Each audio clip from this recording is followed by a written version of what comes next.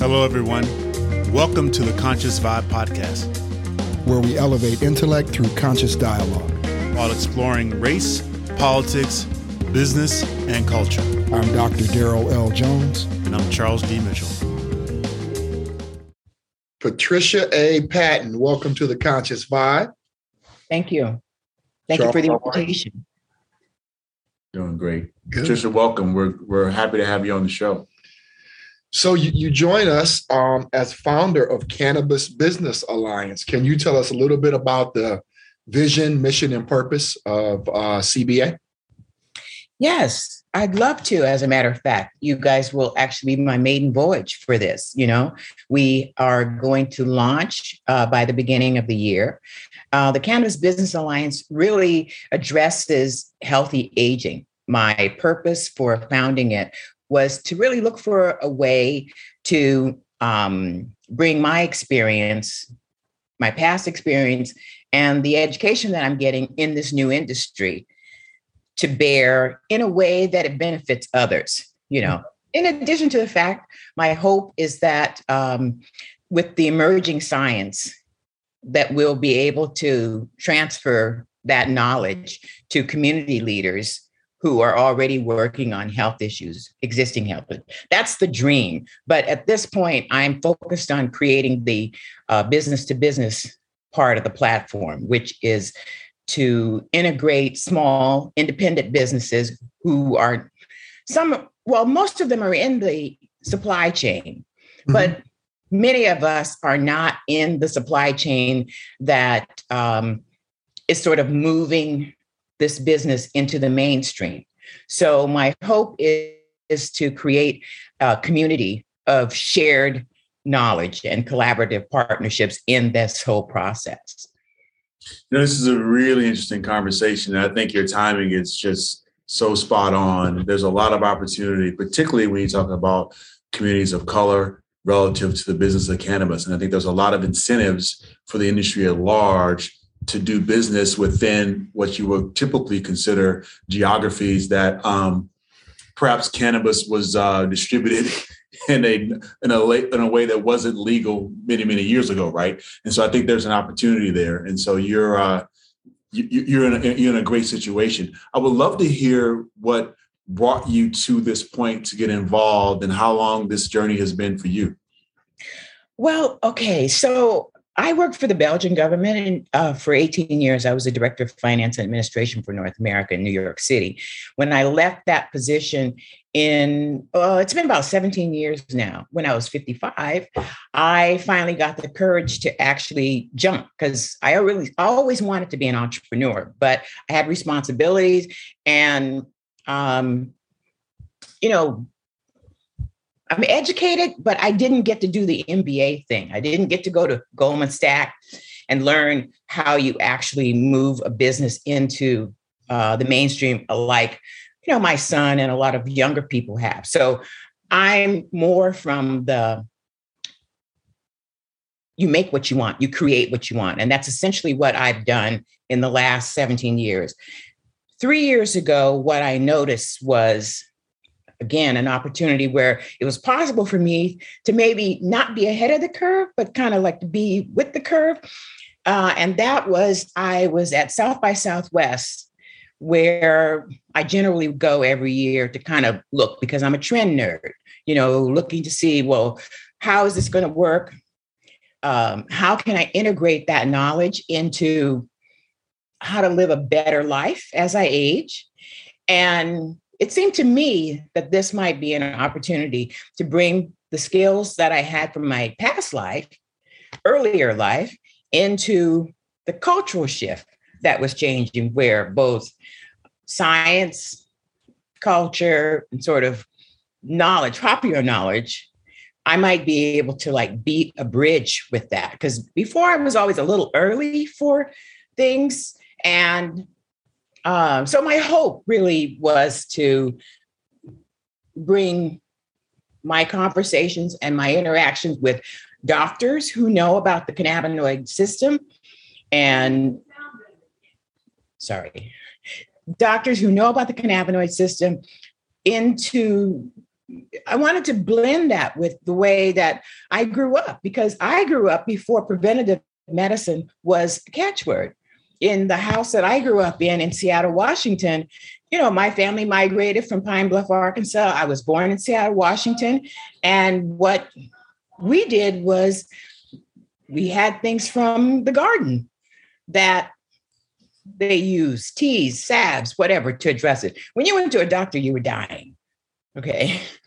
So it wasn't until mid 80s, working for the Europeans, that I realized the whole approach to medicine was completely different. That you didn't wait until you were sick to go to the doctor. You treated yourself and you paid attention to the changes in your body as you moved along.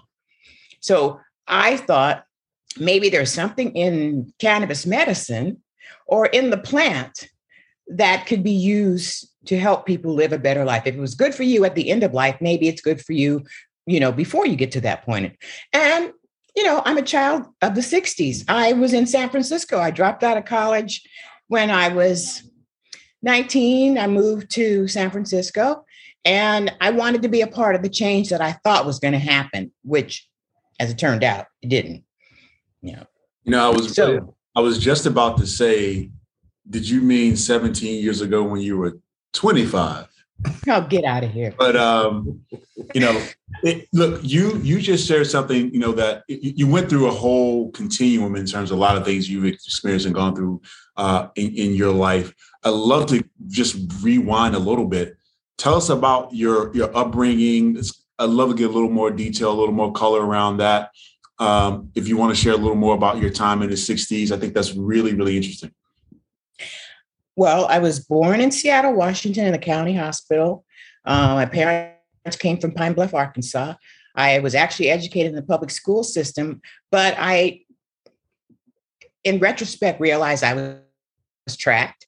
So I learned languages, went to, flamenco concerts, symphonies as a young child. I had the same Spanish teacher from the time I was 7 until I went to the university. I have a degree in Romance linguistics, so I learned 4 languages, and I played cello, this and that. But, I come from a Black Southern home, so there was never any confusion about culturally what my roots were. So I went to school in the south of France. I studied the migratory impact of Harkeys on the French language in the early 70s, because after the Algerian War, the French had to relocate all the people who were traders and who had supported them during that war. And they were located in the south of France. I went to the University of Nice, so I was supposedly thinking about the impact that immigrants had on a language, and the French were very protective of the French language. So that gave me insight into culturally what people try to preserve. And it also helped me understand why the retentions that we have as Black Americans, Indigenous people, whatever, why it's important to hold on to those things, because they disappear. Like, I don't know how to make a German chocolate cake, and everybody in my family knew how to do it, So I went back to university, got my degree, and then I went to law school. I went to law school like mid-70s. I went to law school when there were 5 people in my class and there was no support. I dropped out my second year, worked for the Prisoners' Rights Project in Massachusetts, and realized I didn't want to do that. So that began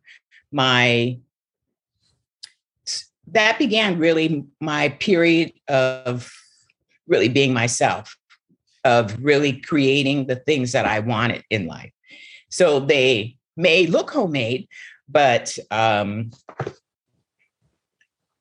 it was an opportunity for me to express myself in ways that didn't require approval from someone else. Yeah.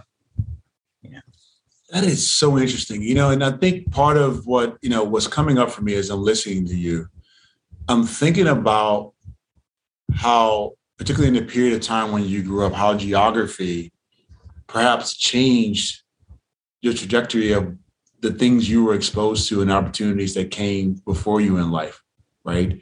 Moving out of the South, which I think was a big piece, to Seattle, to that area, and then have the opportunity to be schooled in France.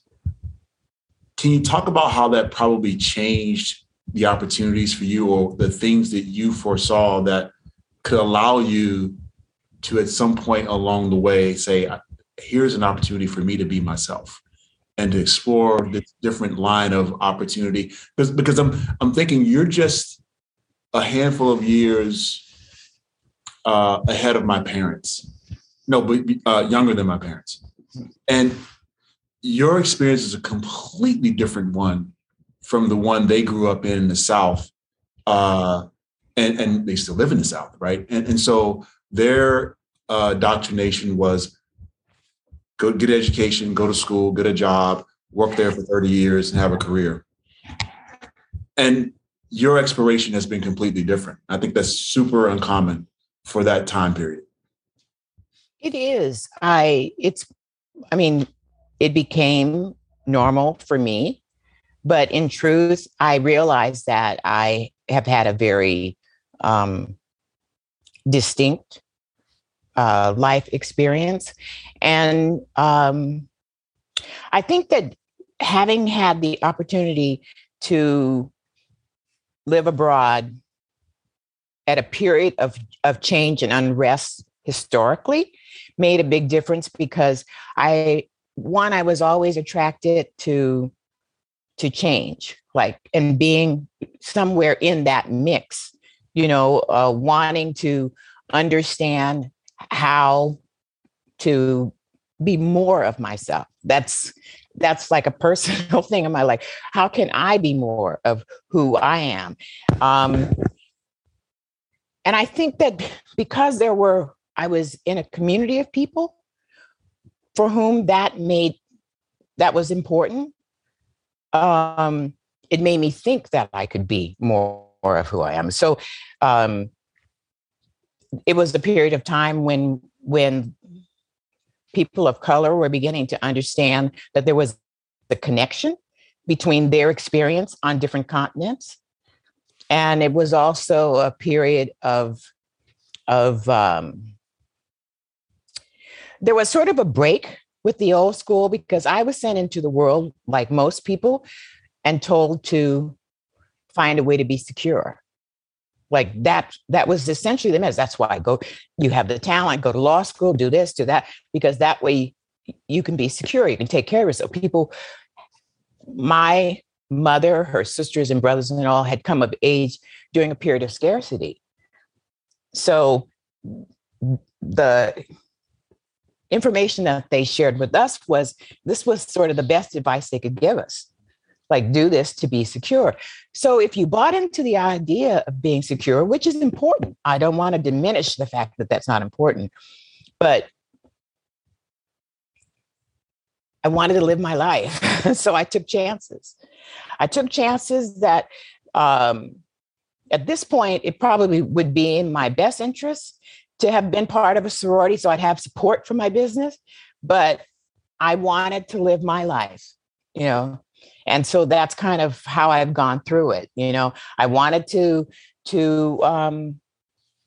wanted to have the experiences at the Museum of African Art, for example, in New York City, where collectors got to visit private collections. But if you didn't have like $10,000 as a member, you couldn't have those experiences. So I created those experiences because I had friends in Europe who had private collections of African art. I could create a trip. I knew how to travel around the world. I could take small groups to visit private collections of art in London, in Belgium, in Morocco, And these are the kinds of experiences that kind of second nature to me. So I'm looking to create a community of business people now who who want to form collaborative partnerships in a business sense to move their businesses forward. And that's what I'm trying to do for the Cannabis Business Alliance. So, you guys are business minds. You guys have serious business minds. You guys know how to launch a business, take it into the mainstream, the real way. We should talk. Well, Charles is probably the one to talk to on that. I'm fighting between golfing and being an entrepreneur. And golf is winning. So I literally was about to say golf is winning. That's me living my life. So, so your focus on baby boomers, yes, it feels unique. What was it that incited this passion about focusing specifically on this target audience? Well, I think the statistics support the fact that by 2034, their baby boomers will occupy people who technically are classified as baby boomers demographically. That number will increase. And most of us are interested in aging, but we want to do it in a healthy way. Like, we want to be actively involved in our lives even as we age. So I think it's an overlooked demographic, really. And the other thing is that to talk about baby boomers is not to talk about a particular age group. When you're 50, you're completely different from when you're 60. You're completely different. Even at 55, you're not the same as when you're 50. So it's a large group with various subsections. I don't think that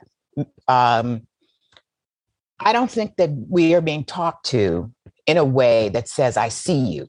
Yeah. And I think that, people who brand could do a better job at doing that, and the other thing is that just because you look at me and you see that I've hit my 7th decade, and I'm Black, it doesn't mean that I don't have more in common with someone who doesn't look class-wise 100% completely opposite from me. So there has to be some sort of understanding about who you're talking to and how to talk to different people. And I think that too, I can bring to this equation. DJ's a big data geek. I know that's super important to him. Tell me, is there research that you're leaning on as you go down this path that your audience, people that are going to be beneficiaries, baby boomers, who see this as an opportunity for the longevity discussion? What is some of the research telling you about how this will truly help? Well, most of the research that I've seen is not extremely helpful, to be perfectly honest. There's some research coming out of the best research that I've seen, and I'm not talking about census data, or for that matter, even Pew. But the best research that I've seen is coming from an independent company called Oasis Intelligence. And that was the first research that I saw that made me think that they had actually talked to people. Mm-hmm. Most of the research that you see relative to cannabis is coming from either Frontier, Headset, and one other. But the point I'm trying to make is that most of it is based on sales data, primarily from the West Coast. So what you can see is that people over 55 are making certain purchases. That's what you can see as it relates to the cannabis industry. What you don't have good information on is what people are actually being treated for. And I don't think that, I have relationships with the Knox docs. So I know, as far as I know, ACAM is probably one of the best sources of information that is rigorous. But I guess because of HIPAA, you don't really know what people are being treated for, except sort of anecdotally. I actually think that if you could find platforms to talk about this that were not cannabis related or something like that, it would be better. Like Steve Harvey needs to have a 5-minute show or something where people would just talk about cannabis in a way that you know that it's medicine, for example. You know, you can just talk about it within the confines of a normal conversation because people are partaking, but people should know that all CBD is not the same. Yeah. For example, just because you can buy it doesn't mean technically that it's even legal. I mean, the hemp bill is a slippery slope. So, and these are conversations that should be normalized. It's not just, I mean, young people consider normalization me smoking a joint talking to you. For me, the whole idea of wellness, the whole idea of normalization should be expanded. Just like the whole idea of conversation about diversity, it should be expanded. Inclusion, that should be redefined. And it's people like us who can do that. We just need a platform for reaching a broader cross-section and not from some narrow confines of this marijuana. So your work is focused on, you mentioned earlier, the supply chain and identifying opportunities to do your work across the supply chain. Yes. Are you finding certain dimensions of the supply chain more or less receptive to what you bring to the table? Well, so last week I went to the Emerald Cup, and that was my first time, getting an understanding of what the farmers are struggling with. Mm-hmm. Because living in New Jersey, which is where I am most of the time, I'm spending the winter in Los Angeles this year, but I didn't really understand what the problems were with farmers. And I think that most older people really want what small farmers have rather than mass produced product, because it's like, I like wine from Paso Robles, but I know that there's something connected. I like those wines because of where they're grown. It's the same thing with cannabis, Got it. But so the mass produced products, it's not to say if my goal is not necessarily to get high, I am not looking for a cannabis cultivar that has 30-something% THC, and I'm not looking for that. Mm-hmm. And a lot of people are not looking for that. So just to understand that you have choices, just to understand that there are terpenes. I mean, these are just simple conversations that should not be 10 years down the line for people who are engaged with health. They shouldn't be. What are some of your operational goals in the short term for CBA? I'm thinking about some relationships that I have. Matter of fact, I'm meeting a friend this evening for a drink who owns a cannabis company. And so how are you trying to make those operational connections to actually drive the business model that you're beginning to sort of move forward? Those are very difficult to make because I'm sure the person that you're going to have a drink with tonight is a white male. I'm guessing. You're right. That person is a white male. I don't have that same kind of access. Most of the actual businesses that are burning through money at this point in the game, while, you wait for things to turn and for the laws to change, they are not people that I have access to. But you do now. Okay. Hello. Tuesday, solstice day. Okay. But yeah, these are. that's kind of the point, right? And part of, I was thinking earlier, that there are these, and I've had these discussions with him, as a matter of fact, they have things in front of them that are requiring them to go back into, again, that sort of demographic where in order to move forward the business goals that they have to make these connections and literally siphon off parts of their business to, I would say, again, a different demographic that has not had these types of opportunities, which could very well fit into the bucket of the types of businesses that you want to make connections with, and for CBA's purposes. So that's why I was trying to dig a little deeper into some of your operational goals and how you want to move this whole thing forward. Well, okay. Operationally, at this point in time, I'm operating with myself and one other person who is really, I put my website and all that information together. I haven't made it live yet. I just have like a landing page there, but it's ready to go live. It's not pretty, but the thought process is there, and I think that the opportunity that you just mentioned relative to social equity, I mean, certainly what I'm doing is I'm creating a community of what I consider superstars, like badasses who are either operating in the media field, who have products, who have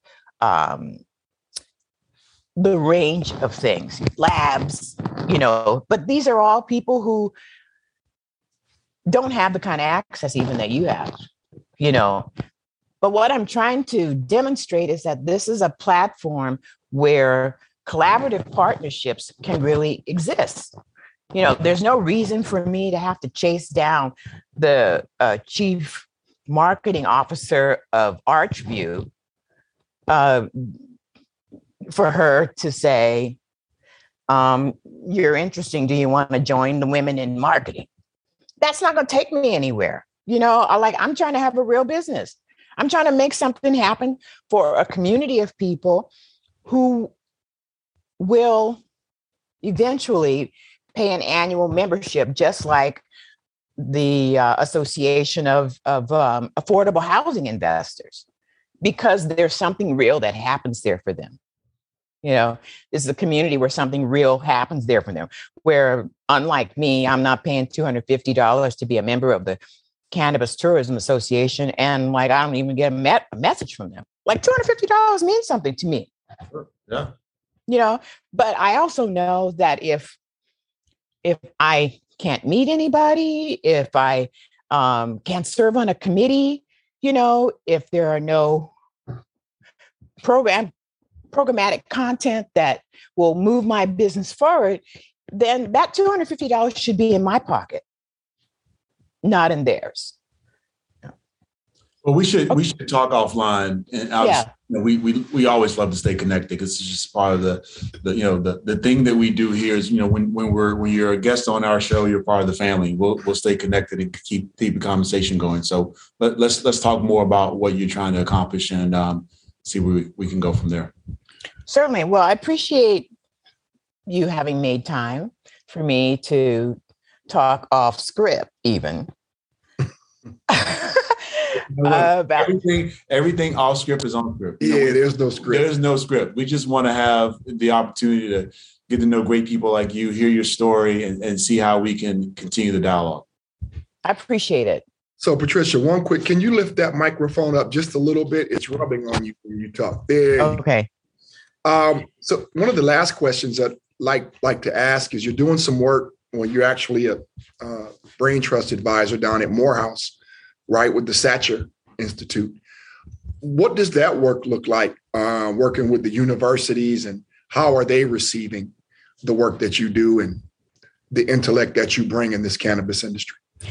I think it's appreciated. I do think it's appreciated.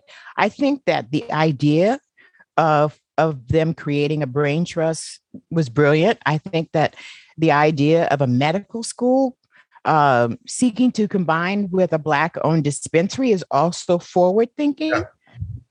it's not legal in Georgia yet, but the idea to be thinking it forward like that, I think that makes a lot of sense. I would say that it's an ongoing kind of figure it out process at this point, because the laws are different. But I think that the medical part of it, like creating a blueprint for understanding the relationship between the phytocannabinoid and the endocannabinoid system, that's important for the healing community to begin to integrate into their conversation. Like just to think about it. Just to think about, oh, we really, I mean, they didn't discover this until 97. So doctors are not the last word on this whole process. They too are in the process of learning about how to talk to people about that. I mean, so I'm thrilled to have the opportunity to work with a Black HBCU on this problem. And I hope that it's able to go further and actually into the communities, helping people. A lot of people, as you know, change is hard. I mean, change is difficult. So it's not going to happen in one generation. But I think that we have to get past this kind of respectable kind of thing. Like those of us who have had the opportunity to understand that we set our own ceilings, and that if we have something that can be used to extend human race, then we have a responsibility to share that, even on the golf course.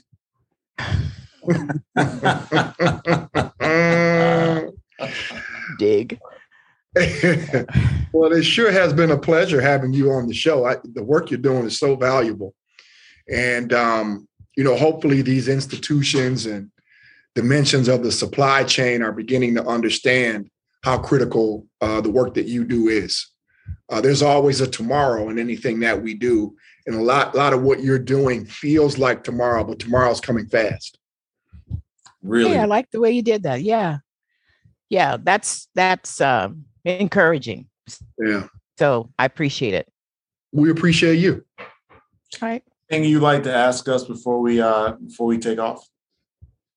Well, you know what? I could actually have you guys on my podcast, me and Mary Jane, because I think I'd love to interview you all, We would love to. Love to. Yeah.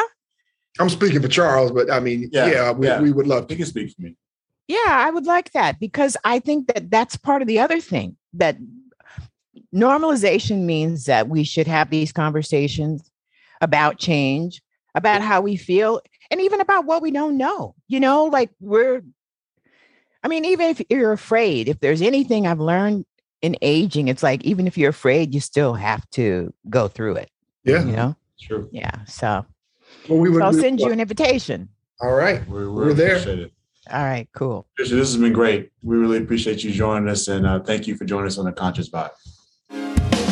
Thank you for joining us. And check us out on tcvpodcast.com.